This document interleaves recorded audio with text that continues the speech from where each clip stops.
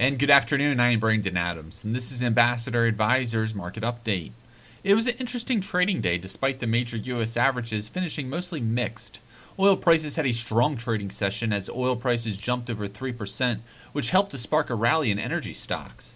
Basic material stocks also performed well as prices for gold and copper each gained over 1%. Overall, equities that are classified as value stocks outperformed the broad U.S. indices. Checking today's numbers, the Dow gained 50, the Nasdaq fell 20, and the S&P 500 moved higher by 7 points. Join us tomorrow for another market update. Ambassador Advisors is a Christian financial planning firm helping faithful stewards do more. More information at ambassadoradvisors.com.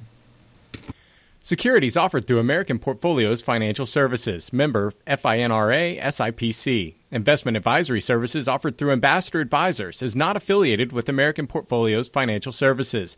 Information in this illustration has been obtained from sources believed to be reliable and is subject to change without notification.